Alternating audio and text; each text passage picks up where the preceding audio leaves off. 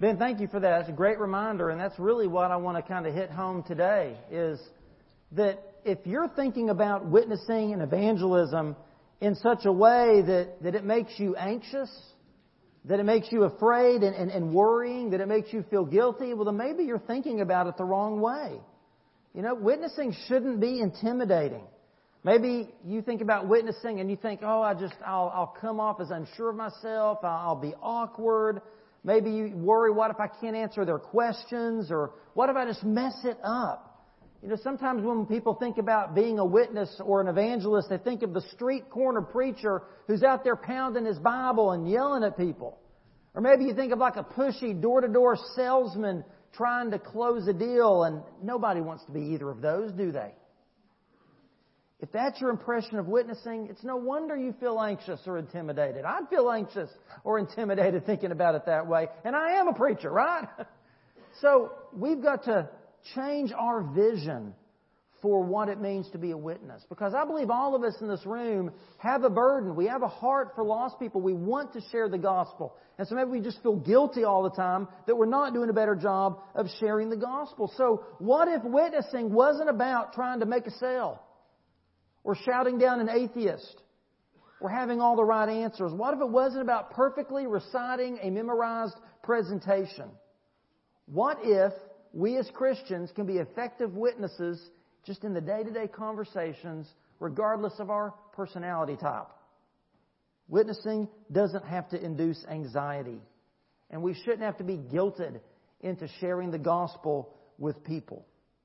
So I want us this morning to reorient our thinking about what it means to share the gospel with people. And it starts by just realizing that when Jesus died on the cross, He died on the cross to do more than just to save us so that after we die we go to heaven. He died on the cross so that we could live life now as citizens of His kingdom. He didn't come just to make us religious adherents. He came to bring us into right relationship with God. Jesus said in Luke 9:23 and 24, "Whoever wants to be my disciple must deny himself, take up his cross daily, and follow me. For whoever wants to save his life will lose it, but whoever loses his life for me will save it." Jesus has called us to be disciples first and foremost. And so my first question to you is, have you done that? Have you surrendered your life to Him? As Bob talked about, have you made that decision that you're going to trust your life to Jesus Christ? Let Him bring the peace and the happiness to you that you've been trying to find in so many other places. And my second question is, are you following in His way, or are you walking in the world's ways? Are you a follower of Jesus Christ? Because once we are saved, once we know we are following Jesus ourselves, our job then becomes clear. It's to make other disciples for Jesus. Listen, the reason that when you gave your life to Jesus Christ that you weren't just immediately taken up to heaven is because, and I think that would really limit our altar calls on Sundays. Don't you think if that happened? But I think it's because God has left us here to replicate ourselves, to multiply, to make other followers of Jesus. And the best way we can do that is through simple gospel conversations. Every day. Gospel conversations. And not just with those people who are far from God, but also with those who are walking the Christian path with us. Listen, we all need people in our lives who are further along the path, who are more knowledgeable in the Bible, who are more mature in their faith. We need other believers like that talking about God with us, don't we?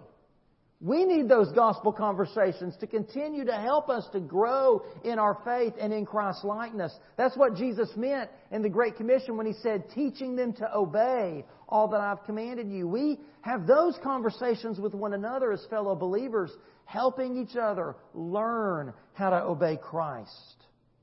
So rather than just thinking of walking a lost person through a witnessing tract, we should refocus our evangelistic vision on having gospel conversations with those who are lost, who are far from God, and continuing those conversations with fellow believers. John chapter 4 gives us a great example of what a gospel conversation can look like. And in this story, Jesus, He's hot, He's tired, he's hungry, he's thirsty. It's in the middle of the day. He and the disciples have been walking for a long time. And so he sits down at this water well under some shade to get some rest. And the disciples reluctantly go into this Samaritan town. They're in a bad part of town, right? They're in a bad neck of the woods. They're in Samaritan territory. And the Jews and the Samaritans did not get along. They did not like each other. Think about Israelis and Palestinians today. That's sort of the same tension that was going on then. And so these disciples did not want to go into the Samaritan town, but Jesus sent them, said, go get something to eat, not just because Jesus was hungry, but because He knew that He had a divine appointment with this woman who was coming to draw water from the well in the middle of the day. And just to put this into context, so here's this woman, she's a Samaritan, okay, already somebody that a Jew would not talk to. She's a woman. So that's somebody that a good Jewish man, especially a rabbi, would not talk to a woman he didn't know. She's coming in the middle of the day. Now, most of the women would come early in the morning when it was cool to draw water for the day. So the fact she's coming in the middle of the day already kind of says that there's something off about her. Something is going on in her life that she's not with the rest of the women. And we'll learn from the story that she's a woman who had a really bad reputation. She had lived her life in a way that made her ostracized from the other women in town. So Jesus surprises her by engaging her in conversation. She was not expecting this to happen. So let's look at John chapter 4, beginning in verse 4. Now he had to go through Samaria, so he came to a town in Samaria called Sychar, near the plot of ground Jacob had given to his son Joseph. Jacob's well was there. And Jesus, tired as he was from the journey, sat down by the well. It was about the 6th hour, so about noon. When a Samaritan woman came to draw water, Jesus said to her, "Will you give me a drink?" His disciples had gone into the town to buy food. The Samaritan woman said to him, "You're a Jew, and I'm a Samaritan woman. How can you ask me for a drink? For Jews do not associate with Samaritans." And Jesus answered her, "If you knew the gift of God and who it is that asks you for a drink, you would have asked Him, and He would have given you living water." "Sir," the woman said, "you have nothing to draw with, and the well is deep. Where can you get this living water? Are you greater than our father Jacob, who gave us the well and drank from it himself, as did also his sons and his flocks and his herds?" So she's kind of having a little fun with Jesus here. She's sort of mocking His suggestion. Jesus answered, "Everyone who drinks this water will be thirsty again. But whoever drinks the water I give him will never thirst. Indeed, the water I give him will become in him a spring of water welling up to eternal life." The woman said to him, "Sir, give me this water so that I won't get thirsty and have to keep coming here to draw water." He told her, "Go and call your husband and come back." "I have no husband," she replied. And Jesus said to her, "You're right when you say you have no husband. The fact is you have had 5 husbands, and the man you now have is not your husband. What you have just said is quite true." Well, this got her attention. "Sir," the woman said, "I can see that you're a prophet." And then she, changes the topic of conversation, doesn't she? She says, "Our fathers worshipped on this mountain, but you Jews claim that the place where you must worship is in Jerusalem." Jesus declared, "Believe me, woman, a time is coming when you will worship neither on this mountain nor in Jerusalem. You Samaritans worship what you do not know. We worship what we do know, for salvation is from the Jews. Yet a time is coming, and now has come, when the true worshipers will worship the Father in spirit and truth, for they are the kind of worshipers the Father seeks. God is spirit, and His worshipers must worship in spirit and in truth."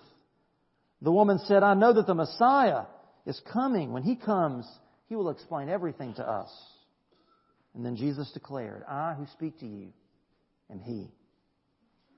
Just then His disciples returned and were surprised to find Him talking with the woman, but no one asked, "What do you want?" or "Why are you talking with her?" And then leaving her water jar, the woman went back to the town and said to the people, "Come see a man who told me everything I ever did. Could this be the Christ?" They came out of the town and made their way toward Him. And then it goes on to say later on that Jesus ended up staying there for 3 days, and many of the people in that town came to become believers. I want to make a few observations about this exchange to help us think about our approach to gospel conversations. The first is that Jesus was friendly. He wasn't argumentative. He didn't preach at her. It wasn't a monologue. It was a dialogue. You know, you don't need to preach at people. You can engage them in conversation. That means you have to listen at least as much as you talk, right? That's called having a friendly conversation. Paul tells us in Colossians chapter 4, verse 6, let your conversation be always full of grace, seasoned with salt, so that you may know how to answer everyone. Peter said it this way, always be prepared to give an answer to everyone who asks you, to give the reason for the hope that you have, but do this with gentleness and respect. So our gospel conversations should be gentle. They should be respectful. They should be full of grace. We have to be winsome if we want to win some for Christ. No one was ever argued into the kingdom of God. And listen, if you try to argue someone into the kingdom, someone else can try to argue them out of the kingdom, right? You might win an argument and lose that relationship and lose that future opportunity to have that gospel conversation. So rather than arguing, Jesus gently goes back and forth with the woman, addressing her concerns, answering her questions, giving clear answers to her questions. 2 Timothy chapter 4 says, and the Lord's servant must not be quarrelsome. Don't be quarrelsome, but must be kind to everyone, able to teach, not resentful. Opponents, people who are opposed to you, must be gently instructed in the hope that God will grant them repentance, leading them to the knowledge of the truth, and that they will come to their senses and escape from the trap of the devil who has taken them captive to do His will. That's Jesus' approach. That should be our approach, to confront people. Yes, Jesus confronted this woman in her sinful condition, but He did it without being confrontational. You can confront people with the truth in a non-confrontational way. And Jesus never stopped being kind or patient or gentle, even as He boldly shared the truth with her. And it resulted in her repentance and in her trusting in Jesus. So, like Jesus, we need to be friendly in our gospel conversations. Secondly, Jesus asked questions. If gospel conversations are to be friendly, then again, we have to listen as much as we talk. The point of sharing your testimony and sharing the gospel isn't just to make a presentation so you can drop a ping pong ball in a really cool box with lights around it. It's more than just that. Our goal is so much greater than that. It's about making connections. It's about helping people see how God's story connects with your story and then helping them connect that with their stories. And that part is essential. Listen, if you don't help somebody think about how their story connects with the gospel, you failed in your gospel conversation. A failure isn't whether or not they make a profession of faith in Christ. That part's out of your hands, right? You can't make someone become a follower of Jesus. That's not your job. But whether you're intentional enough to listen to their story and to try to help them discover how their story connects with the gospel, that is something that we can do. If you remember a couple of weeks ago when I presented the gospel using the 3 circles, and it's going to be up here on the screen. If you remember, I asked you a question. I said, where are you in these 3 circles? Remember that? That's how I ended it. I said, now where are you? Are you in the circle that says gospel?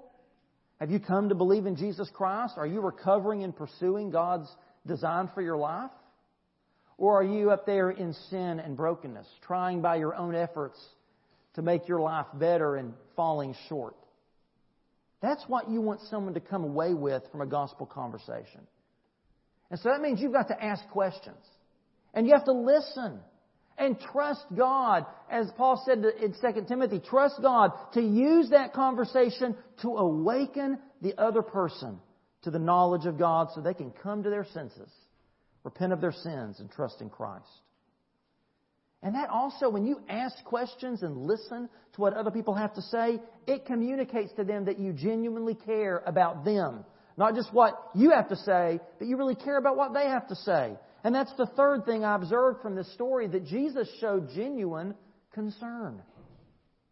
It's one of the things that shocked this woman, was that Jesus, a Jewish man, was taking the time to even talk to her. to look her in the eye, to treat her as a person of worth and value. Jesus took the time to really see her, to get to know her. In fact, she was uncomfortable because she wasn't used to someone genuinely caring about her. Our witness must begin with a heart of compassion for the people in our lives, the people that God brings into our paths. Because honestly, this isn't just a cliche. People won't care about what you have to say unless they believe you care about them. We need to have genuine concern. And number 4, Jesus faithfully explained the gospel to her. Jesus was intentional in this conversation. He wasn't just shooting the breeze to pass the time, waiting for the disciples. He set out to engage this woman with the truth of the gospel. He began this conversation with the end in mind. Because guess what? A gospel conversation is only a gospel conversation if we talk about what? The gospel. That's right. Now, does that mean that every gospel conversation ends with the plan of salvation and you praying with someone to receive Christ? No, it's not. But it means that every gospel conversation is saturated with gospel truth.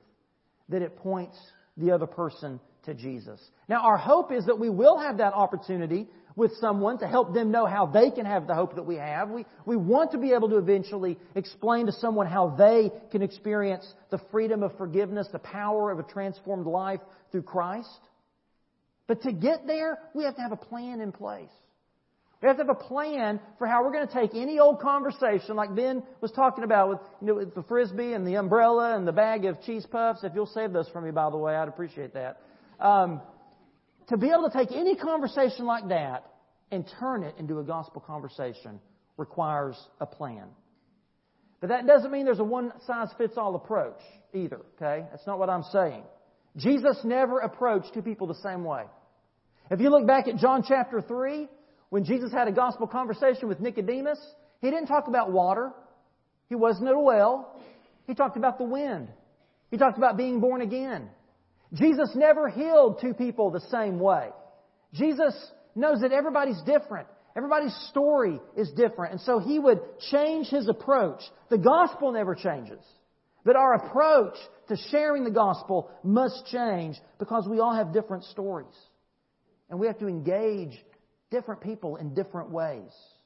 We can always try to find common ground. We can always start with the things that you can agree on and you can relate to, which is what Paul meant in 1 Corinthians 9:22 when he said, I have become all things to all people so that by all possible means I might save some.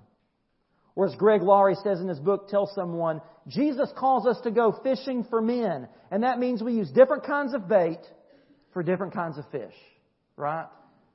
So we need to look at having a tackle box full of different kinds of bait. We need to have different kinds of rods and reels. As we go fishing for men and women, not everyone fishes the same way.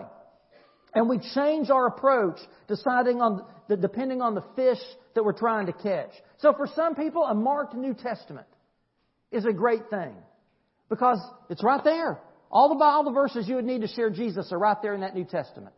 It's got helps in the front and in the back that can guide you in walking somebody through a gospel conversation. At the end, you can just give it to them. If you run out of time, you don't have time to really go into it with them, you can say, please take this and read it. And my name and numbers in the back if you have any questions. It's self-contained. It's self-explanatory. For others, a simple, drawn-out gospel presentation like the 3 circles. Because you can do it on a scrap of paper.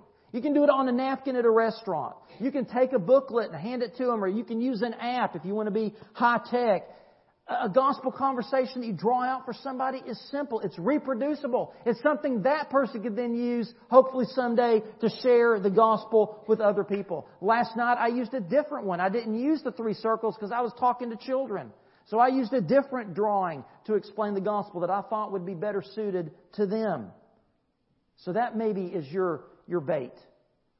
And all of us have a rod and reel that is our story. Our personal story, as Bob shared his testimony, you, if you're a follower of Christ, have a testimony, and we need to be masters at sharing our story with other people. So I want to conclude with just a couple of tips on having a gospel conversation. And we should always start, as we do with everything, with prayer, right? Specifically, I want to ask you to pray for Bob. Okay, pray for Bob. Not Bob Limley, although I'm sure Bob would say, pray for me, right? We all need prayer. Pray for Bob. Who is Bob? Bob starts with burden. Burden. We need to pray for a burden. That God would break our heart for the lost. That He would put a motivation within us. Listen, we'll never overcome our apathy. We'll never overcome that spiritual inertia to get up and to go and share the gospel if we're not praying and asking God to burden us for the people in our lives. Secondly, we pray for opportunities. An opportunity every day for a gospel conversation to happen. Again, if you're not praying for God to give you someone today to share the gospel with, if you're not praying for that gospel conversation, guess what? You're not looking for it either. You're not paying attention to it when it comes. And we often, pray and, God, if it's your will, listen, it is always God's will for you to share the gospel. Amen? This is a prayer God wants to answer. So pray for an opportunity and then watch for it. And thirdly, boldness. When that opportunity comes, when that door is open, the boldness to walk through it. Or if somebody stands in the way, there's an obstacle in the way, the boldness to go up on the roof and to what? Dig a hole and get in however you need to get in to share the gospel with somebody. Listen, Satan does not want you to share the gospel, right? And he's going to keep you busy. He's going to keep you distracted. He's going to do everything you can to keep you from even seeing the opportunity. But if you do see that opportunity, you do see that open door, he's going to put an obstacle in your way. And 9 times out of 10, that obstacle is fear. He puts doubts in your mind. What ifs?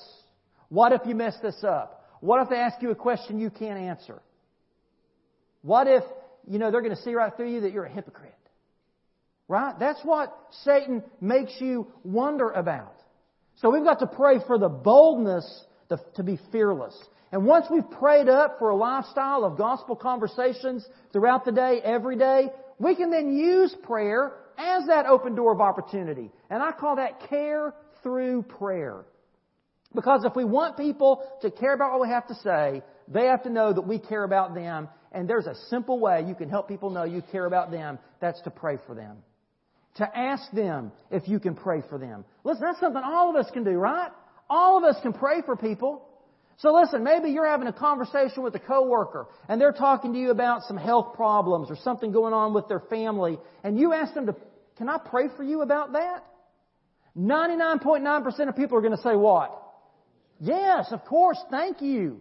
That would be great. And then, when they do that, if you're able at that moment, you know what you say? Well, can I pray for you right now? And again, most people are going to say, sure. And you pray for them right then, and you end that prayer saying, in Jesus' name I pray. Amen. Make it clear that you are praying for them in Jesus' name.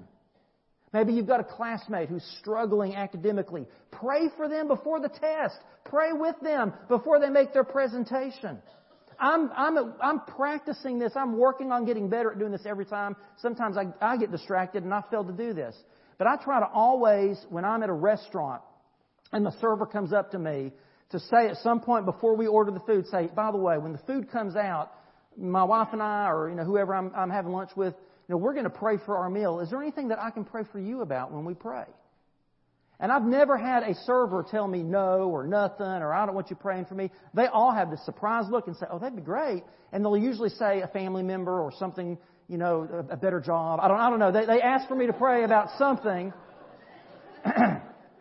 and I do. Listen, just the other week, Julie and Abby and I were at a Japanese restaurant in Augusta that Julie and I had been at a couple of months before, I think maybe back before Christmas. And we happened to have the same server. Julia recognized him. And we had prayed for him. We'd asked him that and prayed for him. And he said, yeah, I want you to pray for my daughter. She's a teenager and I'm just having some troubles with her. So we're sitting there and Julia recognizes him. And I'm like, oh, that's right. We prayed for his daughter. So when he came back to the table, I said, Jeffrey, we were here back before Christmas and we asked you if we could pray for you about something. And you mentioned your daughter. How are things going with your daughter? And he teared up. He said, nobody has ever done that to me before. Nobody has ever done. And every time he came back to the table and we talked, he just got emotional. And we prayed for him again. That shows you care. That opens up a door for a broader conversation with somebody. Something as simple as praying. And then if you have time, after you pray for them or with them, if that door seems open, share your 30-second testimony. Now, if you look in your notes, I want to very briefly walk you through this. We're running out of time.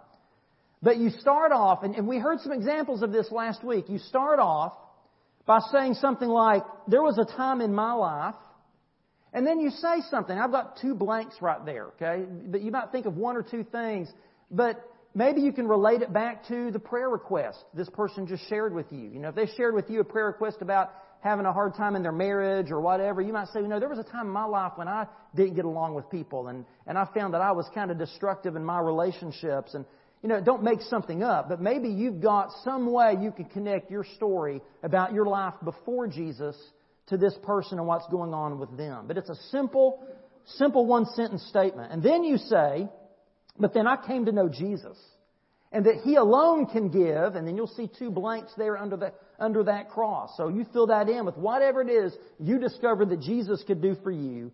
And you say, so I began to follow Him as the Lord of my life, and He forgave me, and He gave me peace. He gave me a relationship with God. Whatever it is, again, that He is the answer to whatever it was in your life that was missing, that was a trouble. And then you tell about your life after coming to know Jesus. That's the 2 lines to the right there. And saying, but now that I have come to know Jesus, He is the Lord and the Savior of my life. Now I have blank and blank in my life.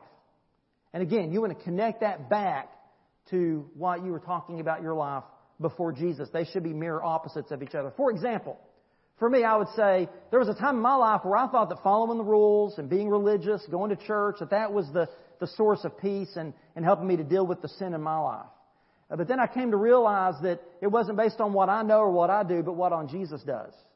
And so I gave my life to Jesus Christ and experienced forgiveness of my sins. And ever since then, I now have peace and joy because I have a right relationship with God.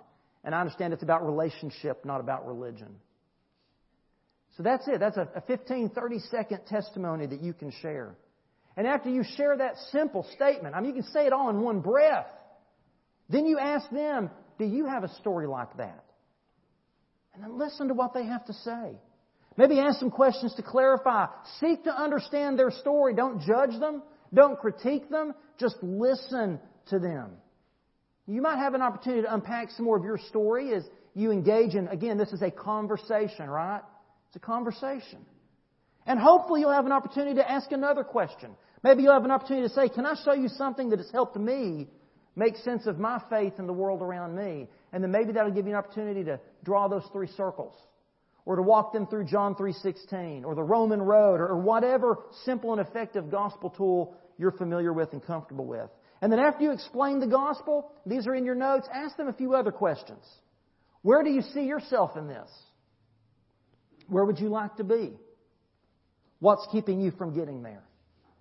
And maybe you can ask them, would you like to turn from your sin right now and trust in Jesus so you can pursue and recover God's good plan for your life?